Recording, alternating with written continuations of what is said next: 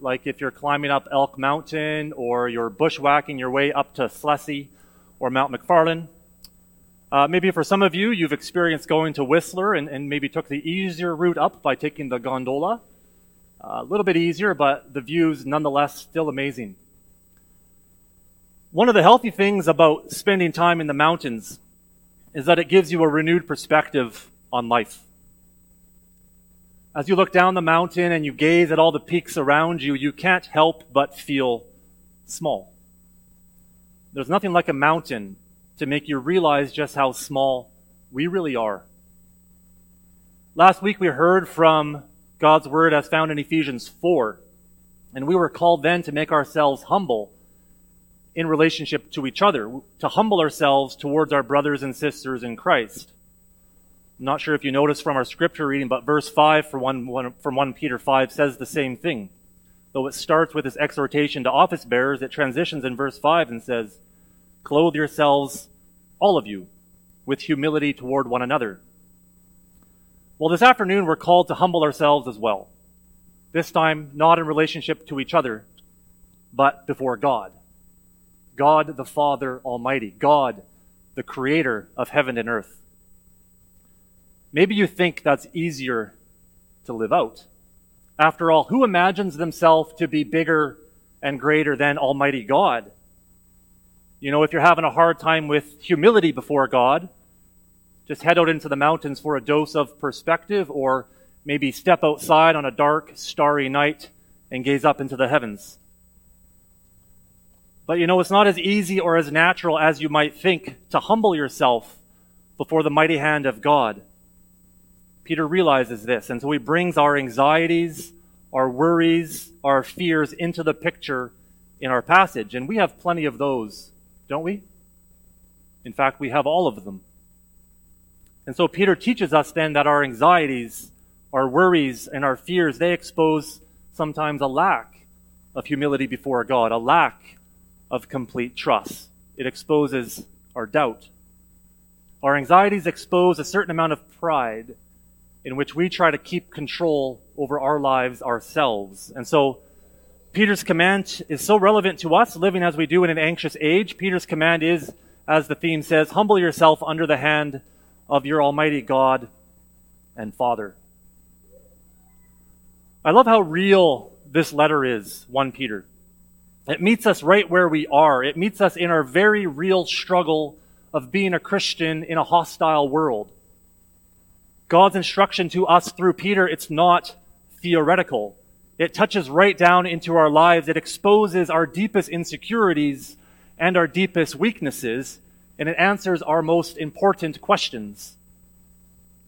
In previous months, when we've explored different parts of 1 Peter 5, we got to know the Christians that Peter was addressing. Do you remember the Christians? They had real anxieties. They had real worries. They had real reasons to be afraid. We've seen how Peter has talked about potential persecution, about coming suffering for the sake of Christ. They knew that committing themselves to the cause of Christ might bring shame, it might bring humiliation, and possibly death. He's warned them about fiery trials that would shape and mold them after the image of Jesus. Now, you could imagine that all of that would have filled the first readers with a lot of worry and a lot of fear. You could say that they had every reason to be anxious. Who knew what was coming? In fact, we know that some of those very Christians, they would face imprisonment. They would be tortured. They would be burned at the stake. They would be fed to the lions in the amphitheater. And the question was, how would they respond? How should they respond to all that uncertainty? Brothers and sisters, this letter comes to us in our real circumstances. While we may not face the same extreme pressures that they were facing, we have our anxieties. We have our worries. We have our pressures that threaten to take away our trust, to undermine our confidence, to fill us with doubt. What are yours? Which ones are particular to your situation? Aren't we such anxious creatures? Sometimes we even have highly irrational fears. Sometimes, while I'm driving, I imagine that I'll turn the wheel into oncoming traffic. And the feeling of fear and dread, it's so real that I'll literally shake myself to snap out of it. It's a real feeling. Perhaps you have your own irrational fears, but perhaps you have your own anxieties that you think are highly rational, highly logical. Why not have a fear of car accidents? They've happened before. Why not fear sickness and illness when you know so many people that struggle with the same? Why not worry about failure? You failed before. Why not be anxious about anything? So much can go wrong. There's many young families in this church. I see lots of kids here. Parents, what a responsibility it is to raise a child. Who knows what the future holds? The uncertainty alone may be enough to elevate your blood pressure, isn't it? Ultimately, though, our anxieties are all the same, rational or irrational, logical or illogical. They all require the same response. Peter says we need humility before the mighty hand of God. More than that, our anxieties call us to actively humble ourselves under the mighty hand of God. It's active. Remember what we heard from Ephesians 4 last week. We have an active calling to apply humility to work for the unity of the church. Here our text calls us to humble ourselves as an active thing. It's not something you have or you don't have. We're called to actively place ourselves under the mighty hand of God. So what does Peter mean by that? He means that we need to recognize God's sovereignty over our lives, and we need to submit ourselves in faith. Humbling yourself under God's mighty hand means knowing the truth that God, the Father Almighty, creator of heaven and earth, is, as you might recall from your catechism lessons, He's the one who out of nothing created heaven and earth and all that is in them, and he still upholds and governs them by his eternal counsel and providence. It means knowing that God is completely sovereign over all things. Nothing comes by chance. Humbling yourself under God's mighty hand also means that we trust in him so completely as to have no doubt that he will provide us with all things necessary for body and soul, and will turn to good whatever adversity he sends us in life. It means letting go of our anxieties and worries, however logical we think they are. It means knowing that not only is God completely sovereign, but he's sovereign over your life, and then trusting him with it. And this humility, it requires knowledge, knowing who God is, and it requires trust, trusting who he is. These two come hand in hand. The more you know God, the more you can trust. The better you know this mighty God, the more you can and will trust him, and the more your faith will grow.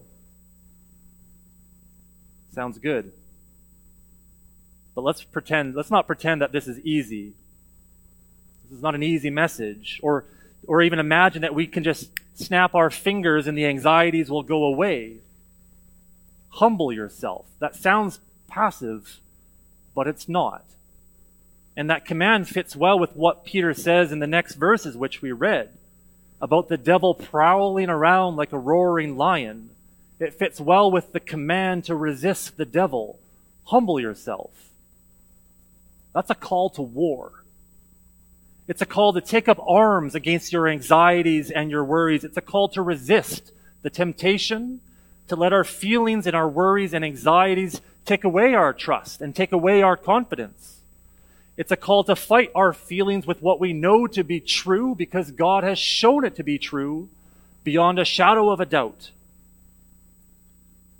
Later this afternoon, when we celebrate the Lord's Supper, we're going to sing the Apostles' Creed.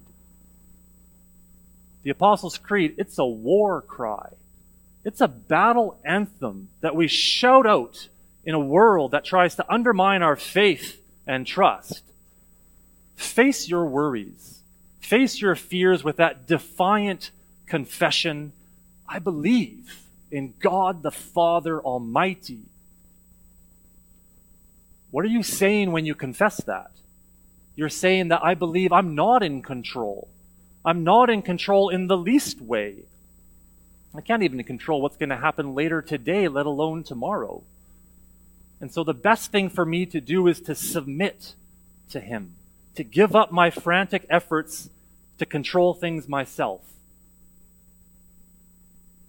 This isn't natural, is it? We need the extraordinary grace of God. We need the power of the Holy Spirit. We need to pray that our tunnel vision be removed. We need to pray, just like the hymn goes, "This is my Father's world. Oh, let me ne'er forget that though the wrong seems oft so strong, God is the ruler yet.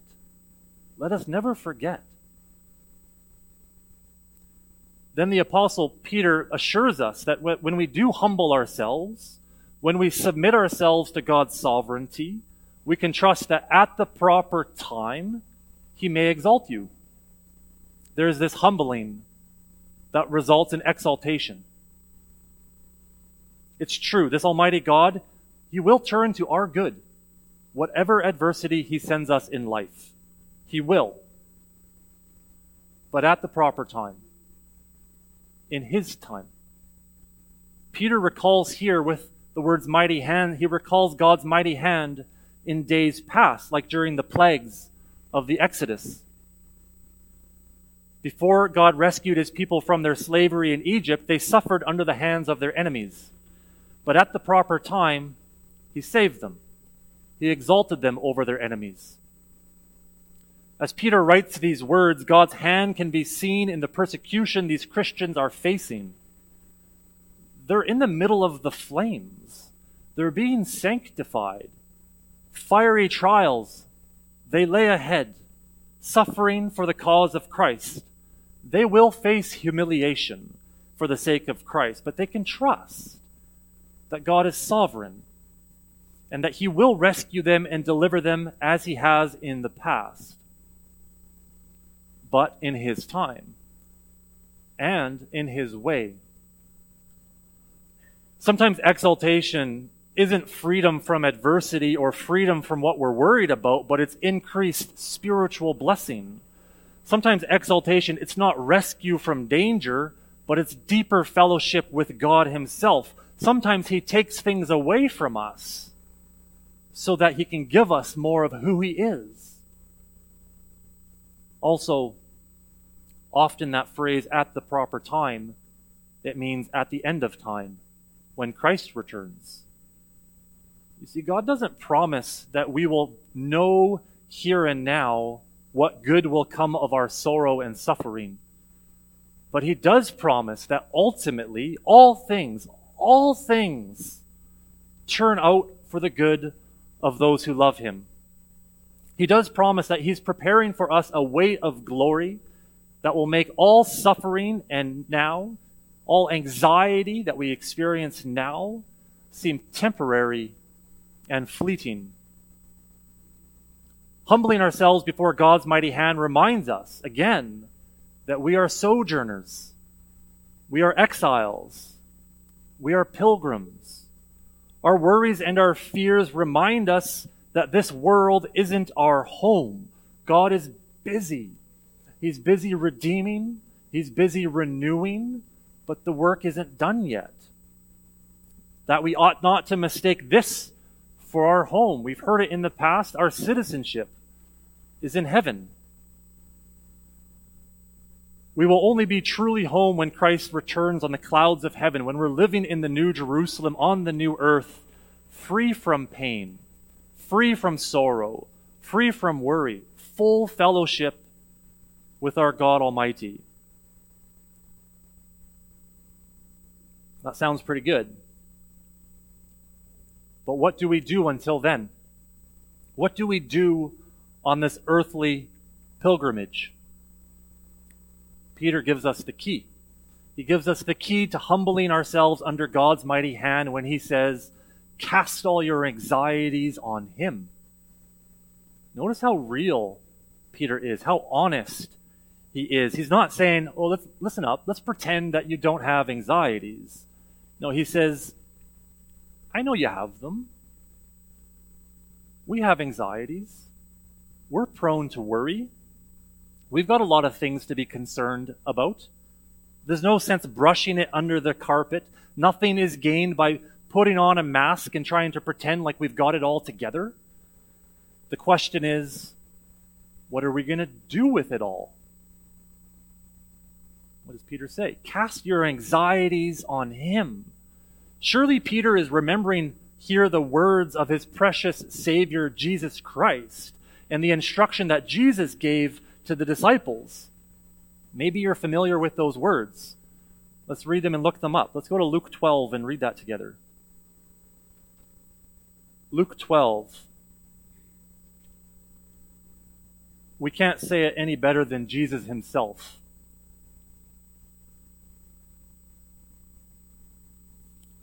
Luke 12, we're going to read starting at verse 22.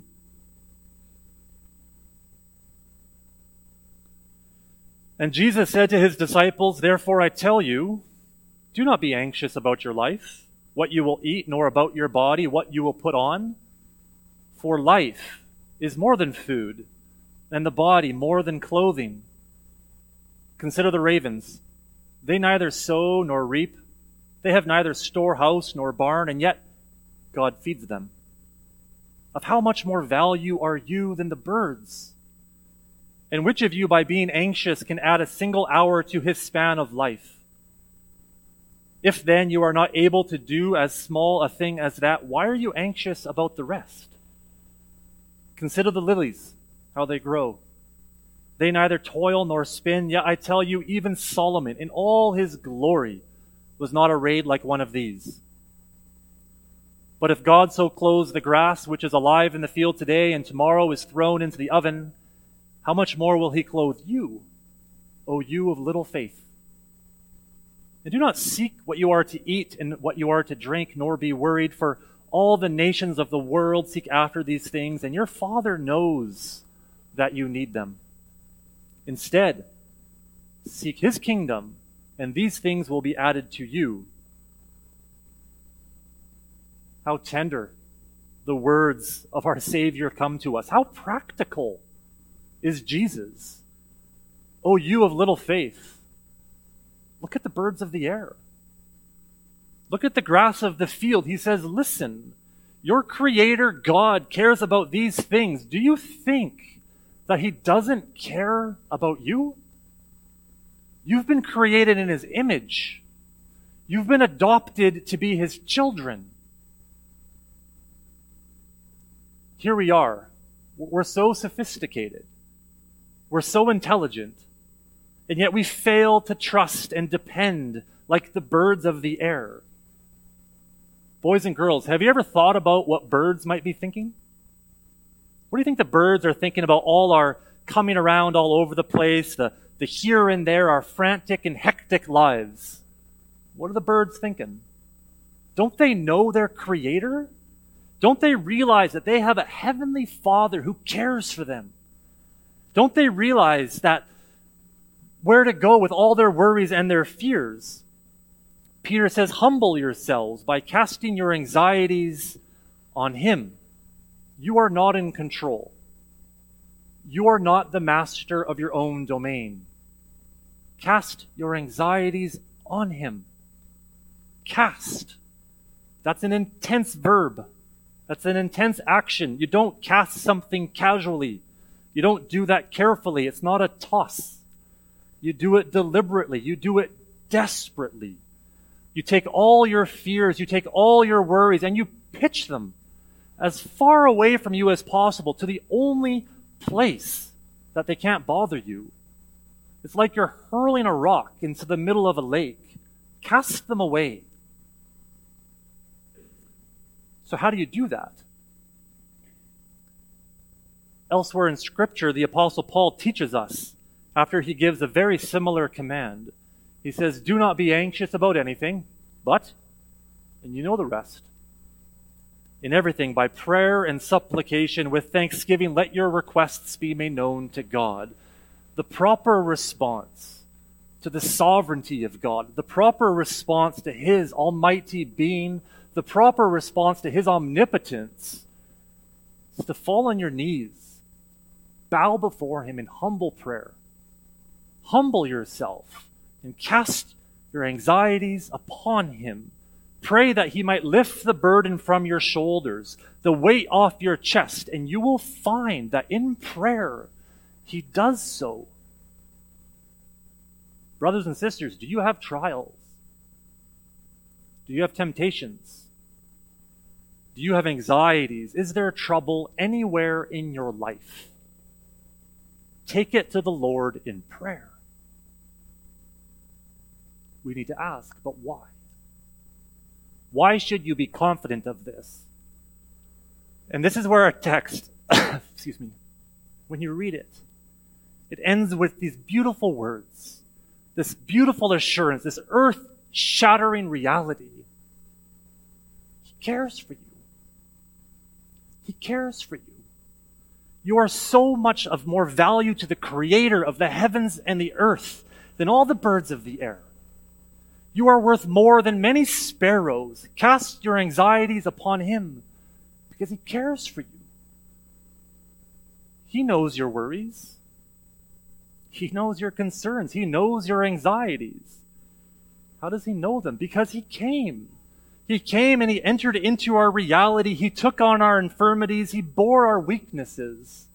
Because Jesus walked the road that we walked. No.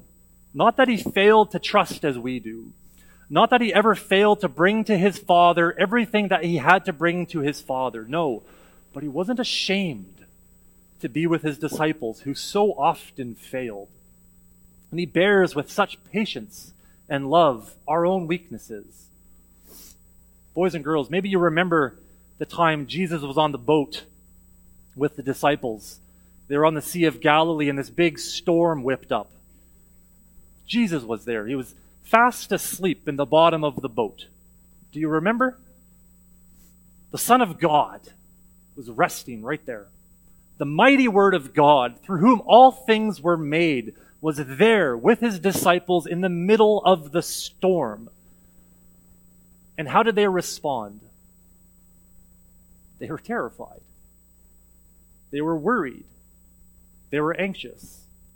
So they shook him awake. Jesus, don't you see what's going on over here? Jesus, don't you care? Jesus, we're drowning.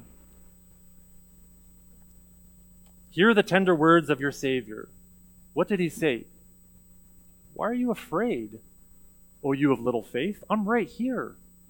Don't you trust me? Don't you know me? Don't you think I care about you? Beloved, he knows your anxieties and worries. He knows your weak faith. He knows that you doubt. He knows your fears. And he says, bring them to me. Cast them on me because I care about you. Matthew tells us that after Jesus said those words, that Jesus rose, rebuked the winds and the sea, and then what? There was a great calm. It's a beautiful picture, isn't it? Of the peace that comes when we humble ourselves under the mighty hand of God, when we give up trying to control things, when we let go of our worries and our fears, when we rest in his sovereignty. Only God himself has the power to rebuke the storms in our hearts. Only God himself can give us the peace that we are looking for. For the sake of Christ, God the Father Almighty, the Creator of heaven and earth, he made all things. He is my God. He is my Father. Isn't that amazing? Does that not blow you away? You see, God is able to take on all your anxieties because he is Almighty God. He is able to turn to your good all the adversity and challenges you face because he is Almighty God. He is able. He is also willing. He's willing because he's your Father. Through the blood of Christ, you have been adopted as sons and daughters, his precious children. He cares for you. Your cares are his cares. Your concerns are his concerns. He is the answer to your worries and your fears. He is the answer to all your anxieties. Do you still doubt his care? Do you doubt his love for you? Do you still lack trust? Look at the cross. God loves you so much that he gave his one and only Son to remove the sin and guilt that kept you from him. He gave up his Son. That's how much he loves you. He is the Father who runs to you. Look at the cross. See the Son of God who humbled himself to death on a cross, hanging there for me, taking my sin, my guilt, all my lack of faith, all my doubt. He cares for you. Too often we're like Martha. We're distracted and we're concerned with all the things. We need to fall at the feet of Jesus. We need to see that he cares for us. Why are you afraid, O you of little faith? Believe in God the Father Almighty, creator of heaven and earth. He is my God. He is my Father. Isn't he yours? Let's pray.